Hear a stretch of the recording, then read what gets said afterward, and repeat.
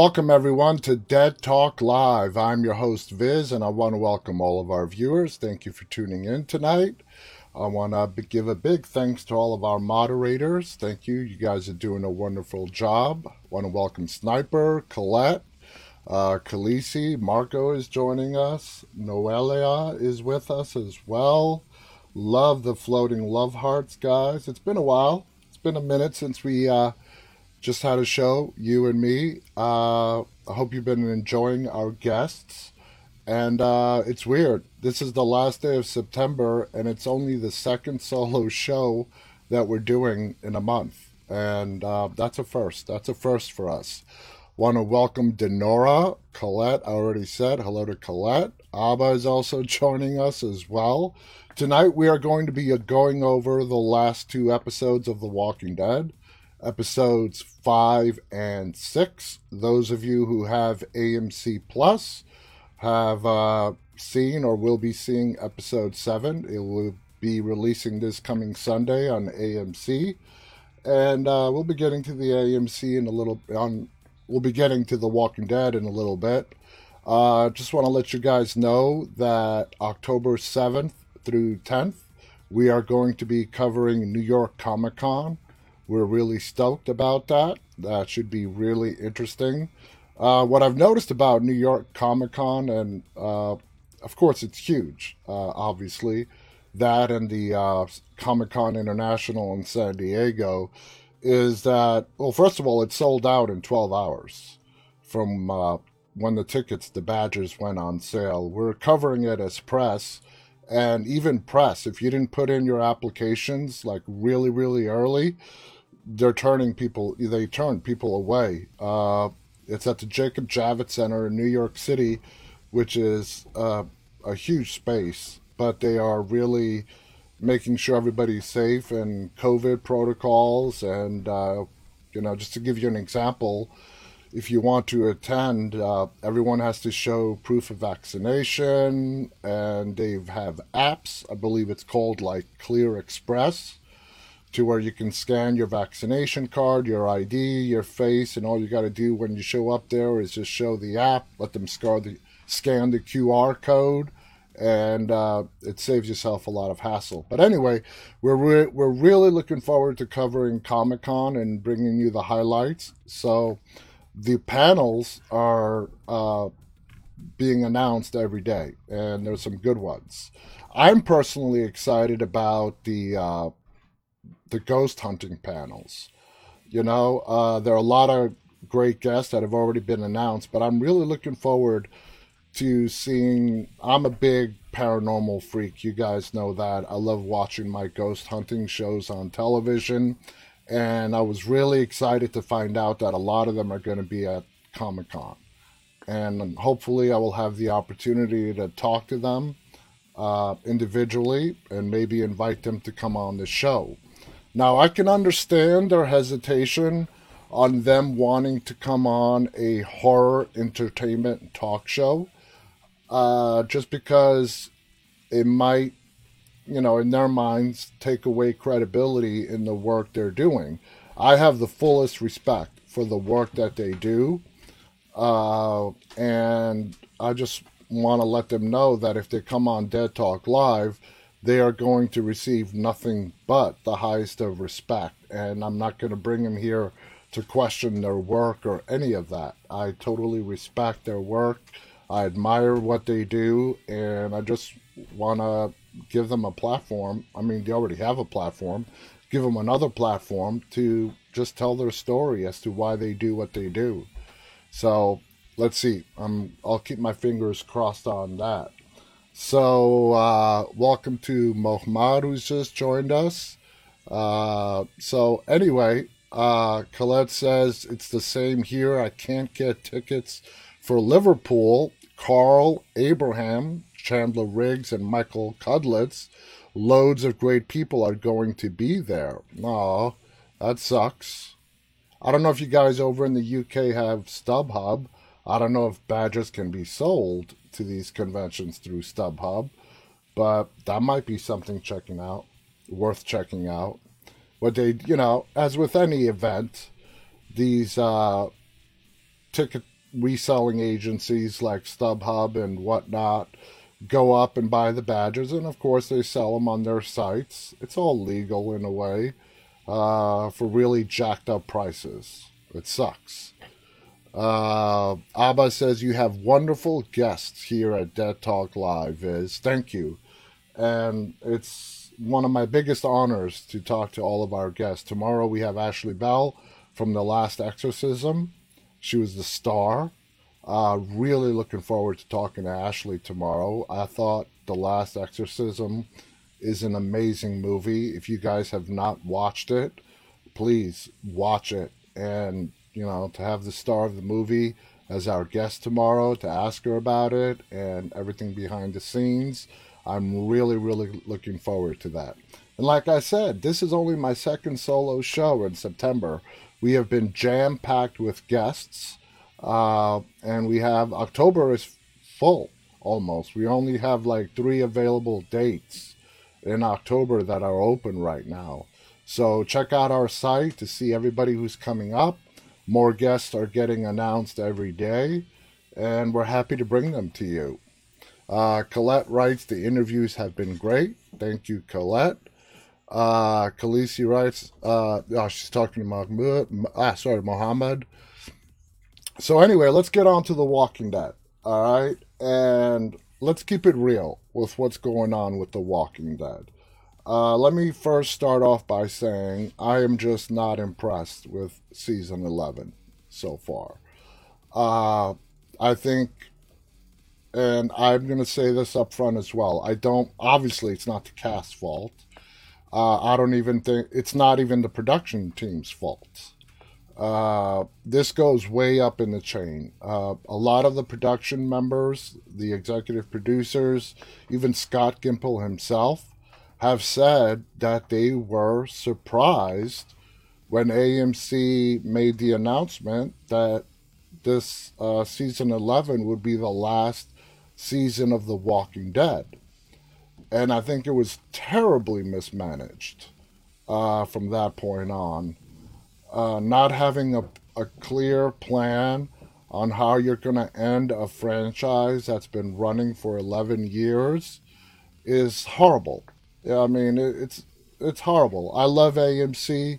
They own a big chunk of the horror industry right now. They own Shudder, IFC Midnight, Sundance, of course, AMC, the cable channel, AMC Plus. They're a huge company, and go back 11, 12 years ago, if you were to ask somebody what AMC was, they'd be like, oh yeah, it's that cable channel, right? The Walking Dead put AMC on the map. Let's be realistic, okay? The Walking Dead put AMC on the map. And it has sucked every ounce of success from The Walking Dead to further itself.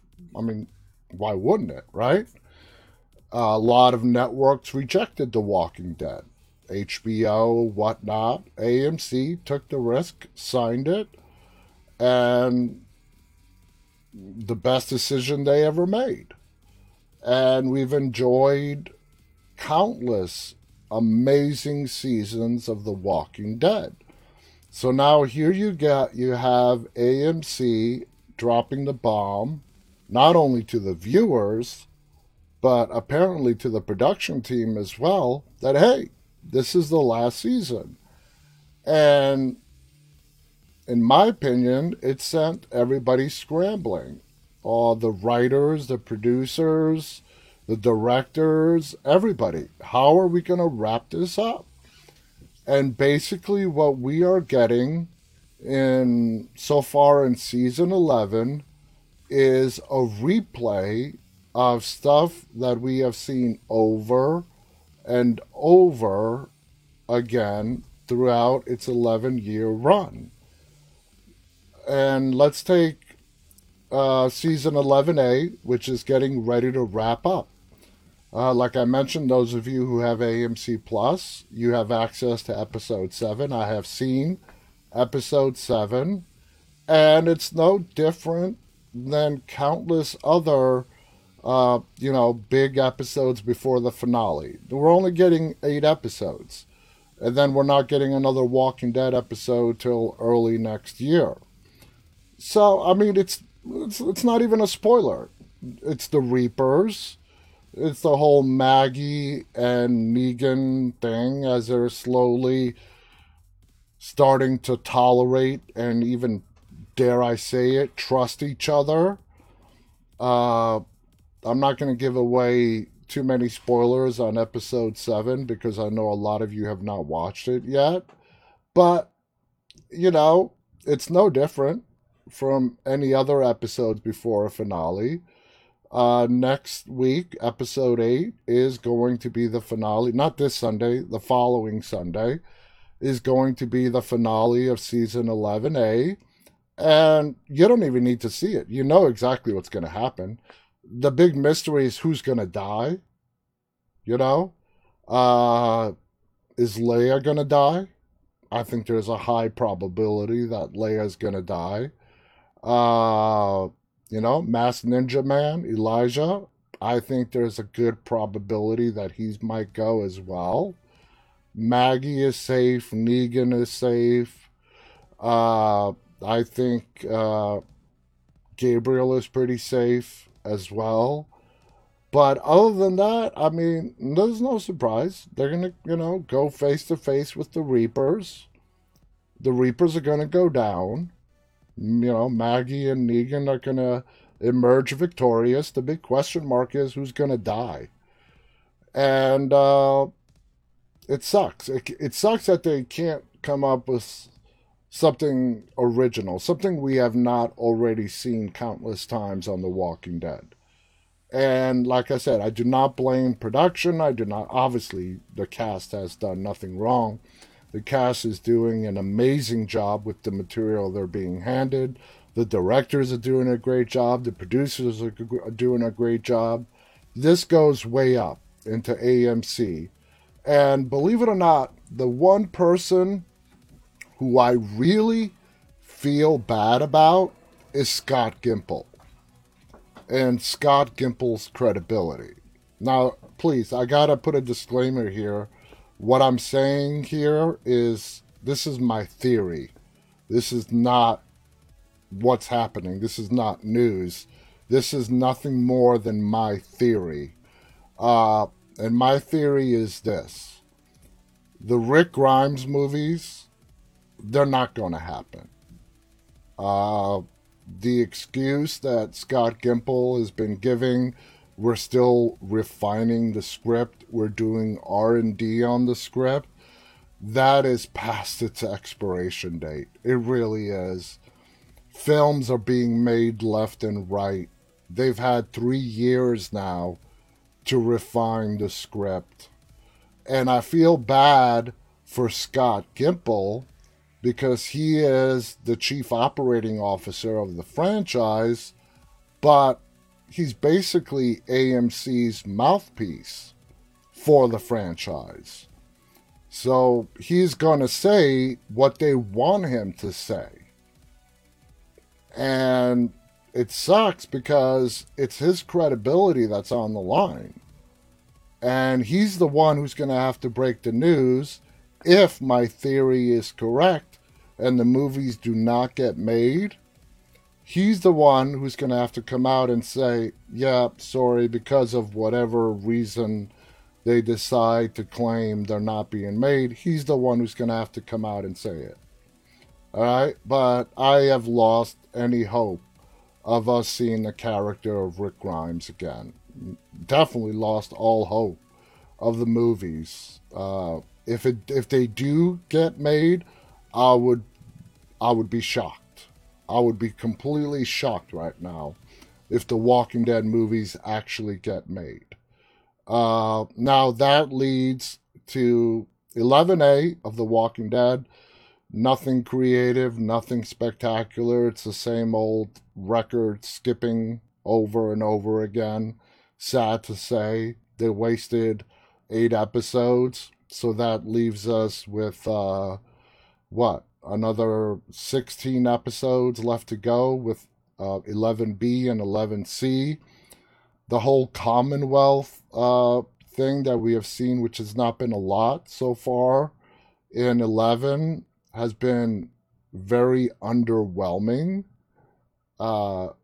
Just nothing there. And I got to talk about, when it comes to the Commonwealth, AMC revealed last season, the story was broke that Margot Bingham is going to play Stephanie.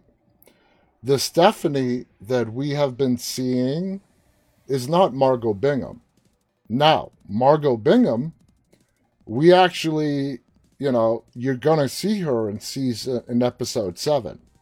So those of you who have not seen episode 7, you're going to see. And what they basically did is they took a big spoiler where Eugene met who he thought was Stephanie and still believes is Stephanie.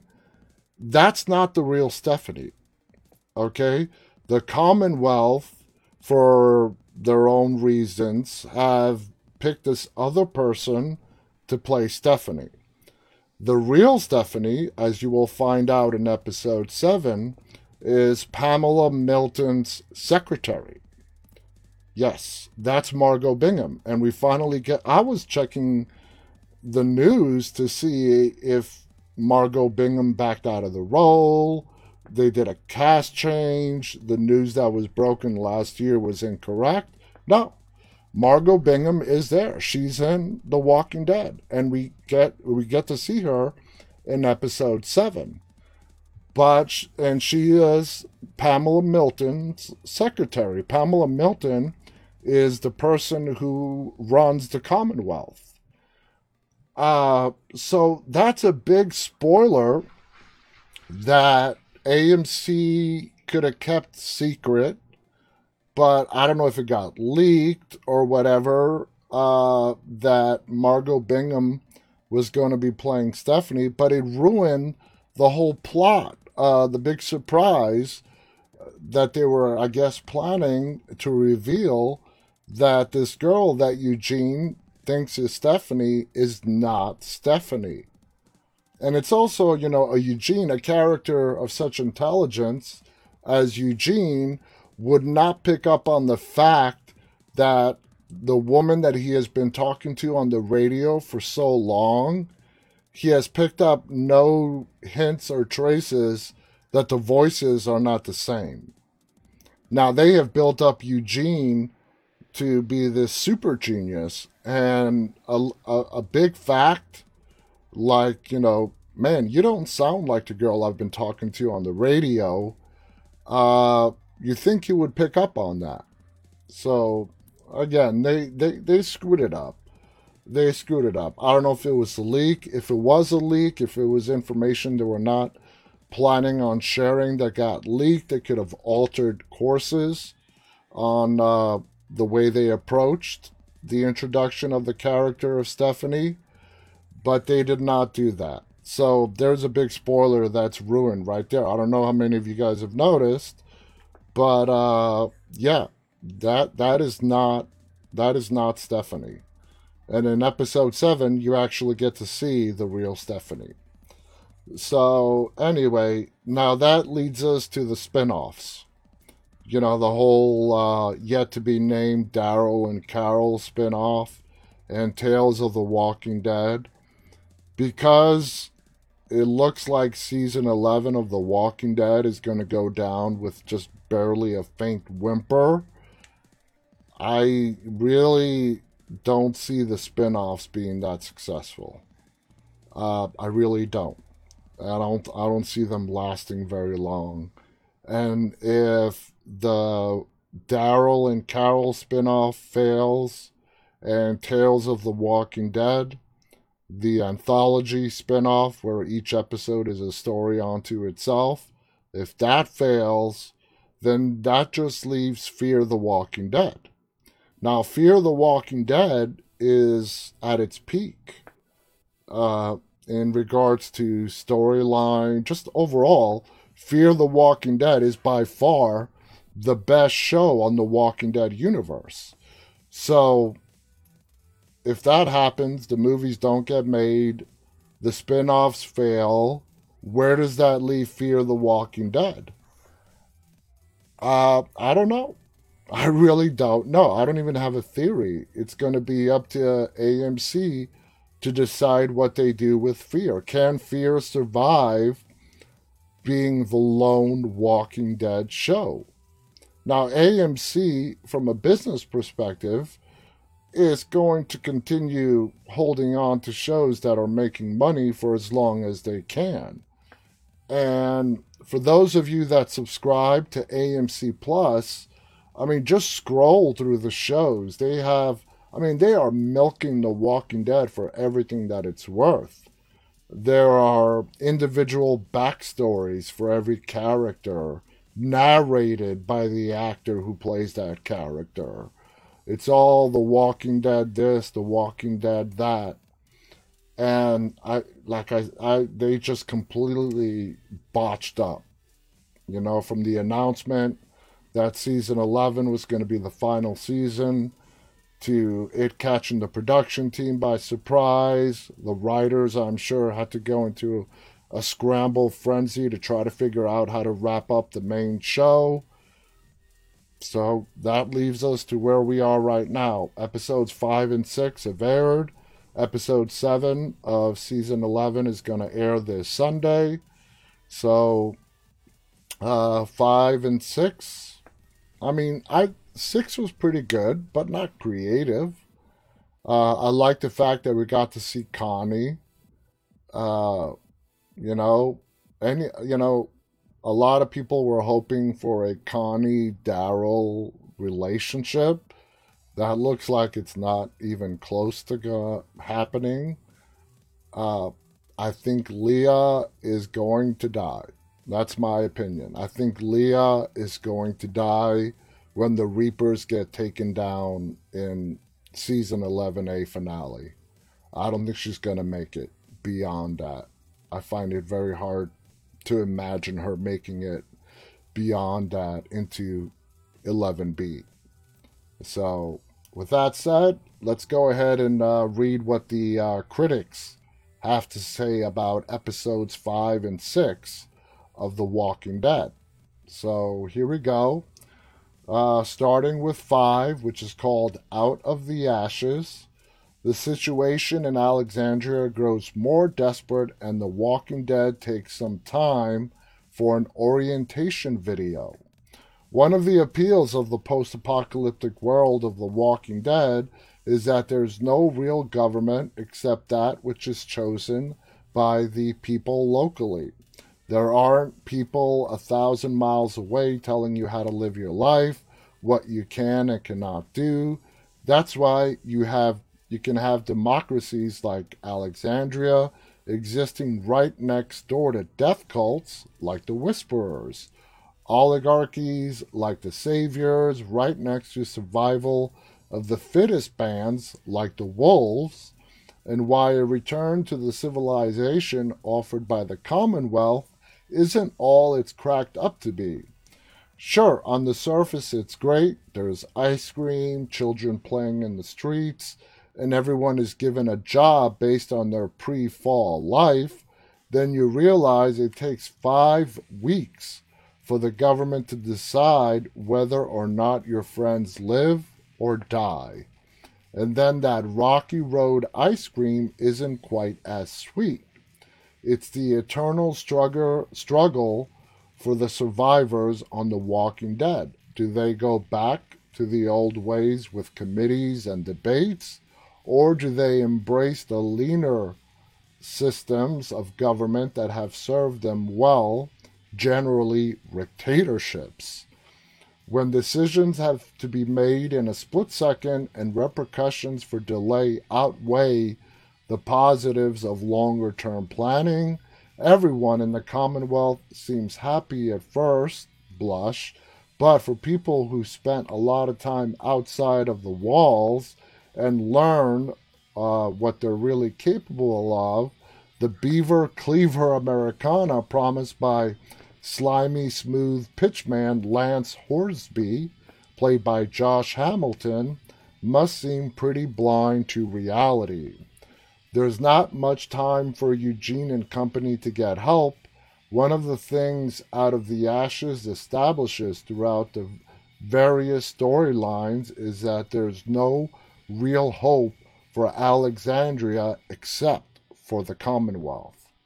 Maggie and Negan's trip for supplies yields a bag of food that wasn't worth the effort they took to get it. Carol and Aaron's trip back to the hilltop unearthed a few fire-charred blacksmithing tools, but nothing of any real substance aside from the lingering threat of the Whisperers. Eugene and the Commonwealth are the only hope Alexandria has for survival, as tempers are getting short even among the children of the community.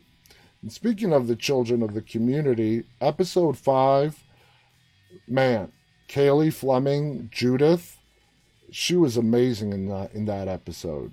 I mean, how can you not love Cailey, who plays Judith, and just the amazing character that Judith has become? Now, one of the best things to say for Greg Nicotero as a director is that he always seems to understand the assignment. Perhaps it's the hours he spent with his actors in his makeup chair, getting stuff glued on their faces, but he seems to understand how to get the performances he's looking for out of his actors. And he has the best handle on Cailey Fleming on the show's directors. She's a solid young actress, but he seems to know best how to guide her through her harrowing emotional scenes, walking her through the faux coldness of her mother's Michonne's poker face and into the actual emotional turmoil of a little girl who has been abandoned by both parents and every other caregiver short of Rosita. That said, Nicotero's greatest strength lies in his sense of the visual.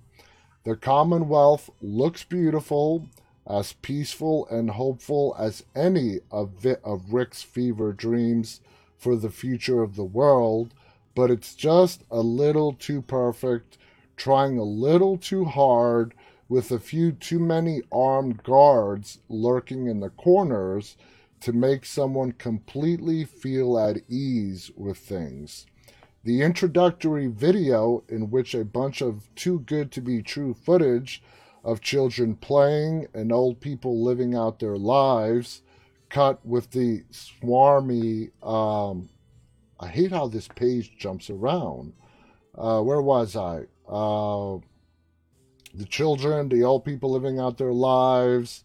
Josh Hamilton knocks it out of the park, only raises more alarm bells that all the ice cream and children playing in the world won't turn off. If anything, it's more concerning that everyone is so happy and comfortable, because the last time anything close to this level of peace was shown was Woodbury, and that ended horribly for all of those otherwise innocent people controlled by a very different governor than Pamela Milton. And then they put the word hopefully in parentheses. Throughout the episode, Latoya Morgan's script lays out just why these desperate missions matter without pushing the point too far. Maggie has to wait for her friends because she knows what it's like to be abandoned. Negan wants to leave because he knows what it's like to wait just a little too long and get caught with crucial supplies. That isn't much that doesn't matter, but it certainly has to bring Lucille back into Negan's mind while Maggie delays him. Now, Carol and Aaron don't know what else to do, so they go back to the hilltop and just look for something, anything that might fill a few stomachs or make the hunting and fishing process a little bit easier. They know it won't be enough, but that doesn't matter. And it looks like Oceanside has completely disappeared. I have been saying, talking about this for a very long time. Oceanside is a community that was never really focused on, except here and there. But in season 11, they have not even been mentioned. It's like they don't exist. Maybe they don't. Maybe Oceanside doesn't exist and everybody has moved to Alexandria. We haven't seen them there, but without any explanation, Oceanside is gone. Now, Eugene knows that they have to get help for Alexandria, even after he finds out via the radio that the war is over and the Whisperers are vanquished. He knows just how hungry everyone is and just how bad the situation was when he left. And he seems willing to even let Stephanie go if he has to in order to save his friends. Even true love with a girl that sings Iron Maiden songs to a middle aged virgin pales in comparison to the mission. 5 weeks might be a reasonable time to wait if you're well fed and safe behind the walls of the Commonwealth, but when you're in Alexandria behind patchwork walls, eating horse jerky, and hoping against hope for someone to find something more palatable to eat, 5 weeks might as well be 5 years. Colette got a big laugh out of that one as well. Khaleesi writes, I would rather be in our group than the Commonwealth, to be a fighter and know what I'm doing, then walls start falling down and know nothing. Exactly. They know how to defend themselves. And in episode 7, you guys actually will get to meet Pamela Milton's son. And the depiction of him being the governor's son, well, it's something to watch. So just keep an eye out for that for those of you who haven't seen episode 7 yet. So let's jump on over to episode 6. Okay, that was last Sunday's episode called On the Inside. The Walking Dead tips the cap to both Wes Craven and Mike Flanagan in a terrifyingly tense episode that leans heavily on the history of horror. And, if it was on its own, those humans who crawl around on their hands and feet, it is totally, taken out of prior horror movies. It's not original by any means. But to think that they would be surviving this long after the apocalypse, the way they have been surviving, by eating any people that come their way, not very, I don't know, even with the suspension of disbelief, it's still a little far-fetched. So anyway, season 11, episode 6. Clearly, writer Kevin Diedault and various creative crew behind The Walking Dead are Wes Craven fans. The 1991 Wes Craven film, The People Under the Stairs, was one of the better movies Craven did, and it remains a lot of fun while also being shocking and still having some great scares. Now, the episode called On the Inside takes that premise, combines it with Mike Flanagan's Hush, and then the end result is one of the most jaw-clenching, teeth-grinding episodes of straight out of horror that The Walking Dead has done. K&B doing all the special effects, and K&B, for those of you that don't know, is Greg Nicotero Special Effects Company, on the movie rubbed off on Greg Nicotero and Howard Berger, because not only does the special effects live up to the high standards, the episode itself is a full-on banger of a tribute to the late Wes Craven. There's no shortage of Last House on the Left, Gristle on the episode. There's few places The Walking Dead won't go, and there's no cutting away demurely or emphasizing psychological horror in this episode. When it's time for someone to get hurt, we see it, from a knife plunging into the chest or a fingernail getting ripped out with a pair of pliers. And that's nothing compared to the full-throated horror of the episode's climax, which contains some of the most audacious work of K&B's illustrious special effects career. It's as if Greg Nicotero was looking over an old sizzle reel of his best work, saw Captain Rhodes finale from Day of the Dead, and thought, how can I make that more difficult and more awesome? Now, Nicotero has become more than just a solid director of special effects sequences.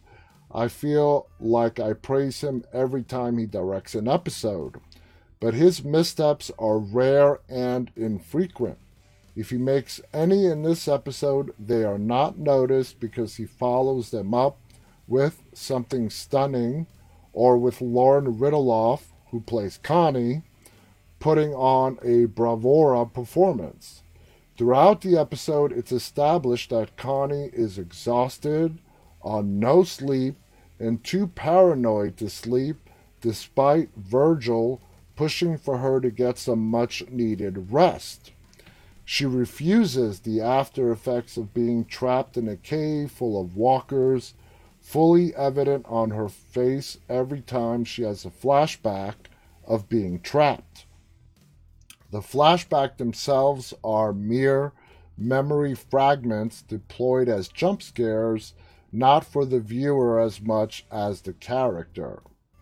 With Connie being featured for much of the episode, Kevin Diebolt's dialogue in those scenes is light but effective when deployed.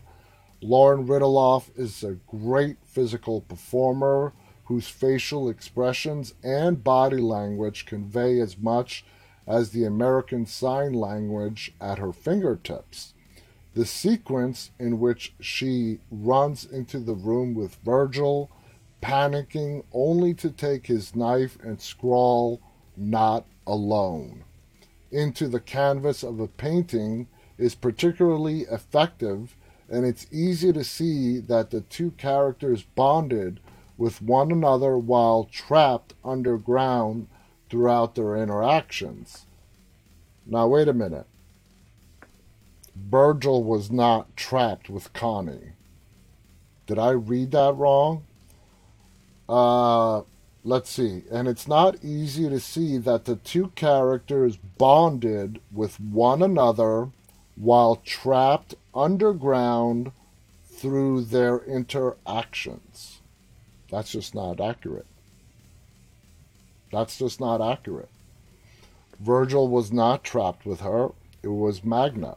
Anyway, they're all they have left, and Virgil's concern for Connie seems genuine as the actress portrays the character's lack of sleep through manic expressions and the wide but exhausted eyes of a child desperately trying to avoid bedtime. You see right there, them getting wrong the whole story of who was trapped. It takes away the credibility of the article. The communication between the two characters is rough but effective, and their physical distance from one another throughout most of the episode works great because it puts Connie in danger. Lisa writes, "Oops, the writer made a mistake." Yeah, a big one. It's all about credibility. Listen, in media, credibility is everything. And yeah, but that little line right there, it makes you wonder, the person writing this article, do they watch every episode? Do they know what's going on in the story? Or were they assigned this article and just, fast forwarded through the last couple of episodes? That matters. Let's see. Efren writes, half the time these recappers never even watch what they're recapping. Exactly. Exactly. Andrew Valentine is with us at Cred is Gone. It hurts the credibility. Listen, journalism, it's all about credibility. And of course, the internet has made a faux pas, journalist out of everybody through blogs and whatnot. But this is Den of Geek. This is not some low-ranking website. And if you're going to assign somebody an article to recap a Walking Dead episode, you must have someone on staff who follows The Walking Dead and knows exactly what's going on with the story.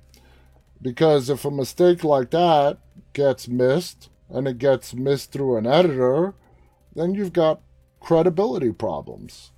Anyway, one of my favorite tricks Nicotero pulls in this episode is to isolate Connie. When isolated, the viewing audience loses the familiar comfort provided by Foley. Connie scenes are given only the sparsest of soundtrack. I did like that part, when they sort of put us in her position by taking away all sound, with the viewing audience getting plunged into the thrumming heartbeat silence caused by a complete lack of background noise. The only sound is an accurate recreation of the sound of silence reverberating in someone's head when their ears are plugged shut, and the warm womb-like hum only serves to make Connie's sequences of exploring the house certain they're being watched all the more tense. When Connie is with Virgil or being openly chased by one of the feral man monsters hiding within the walls of the house, the return of sound only makes the tense Bernard Herrmann strings that hit the soundtrack during the pursuit all the more unsettling.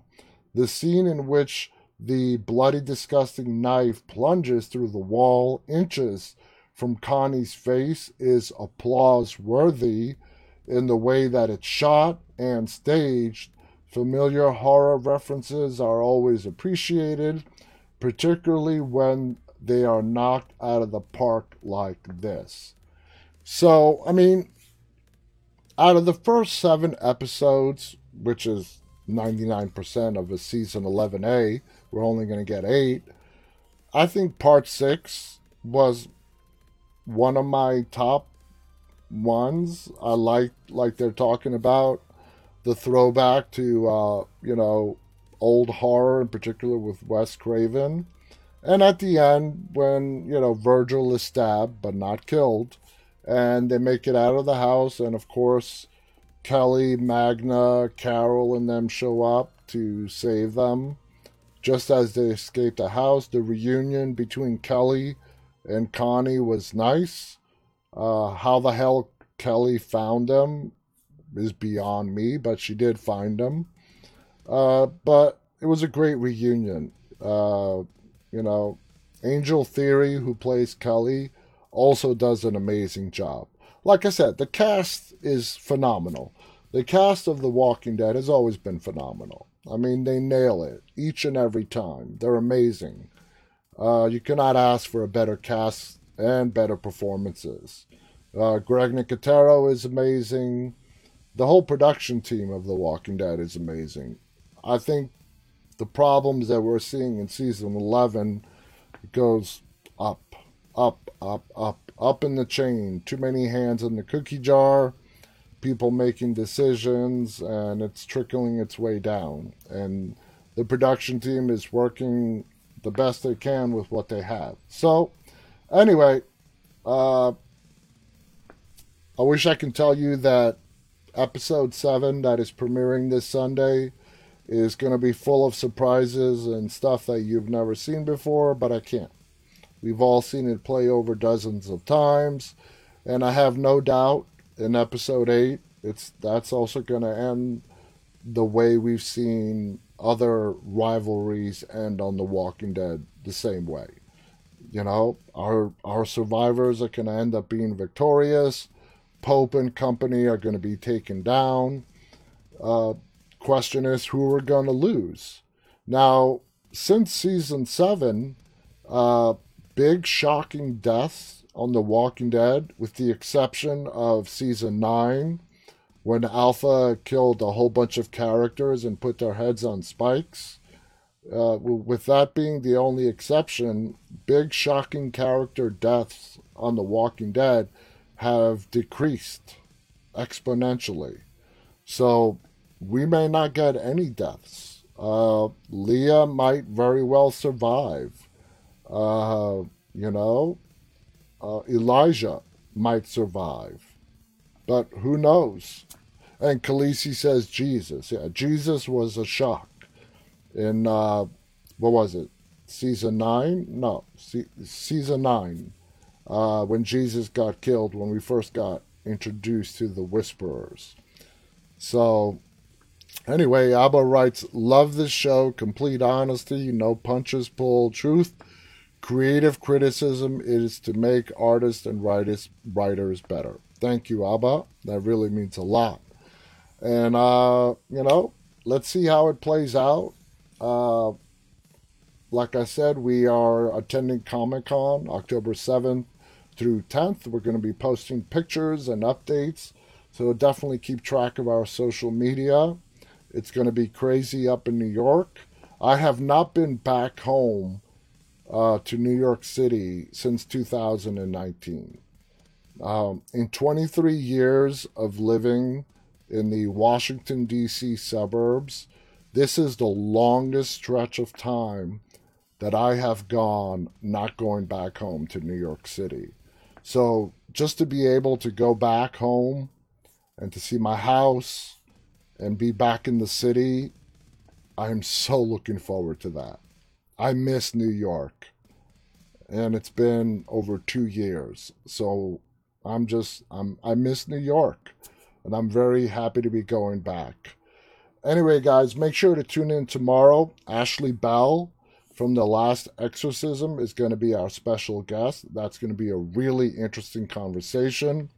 I want to thank you all for tuning in tonight and be with you again tomorrow. So until then, stay safe and always stay walking. Good night, everybody.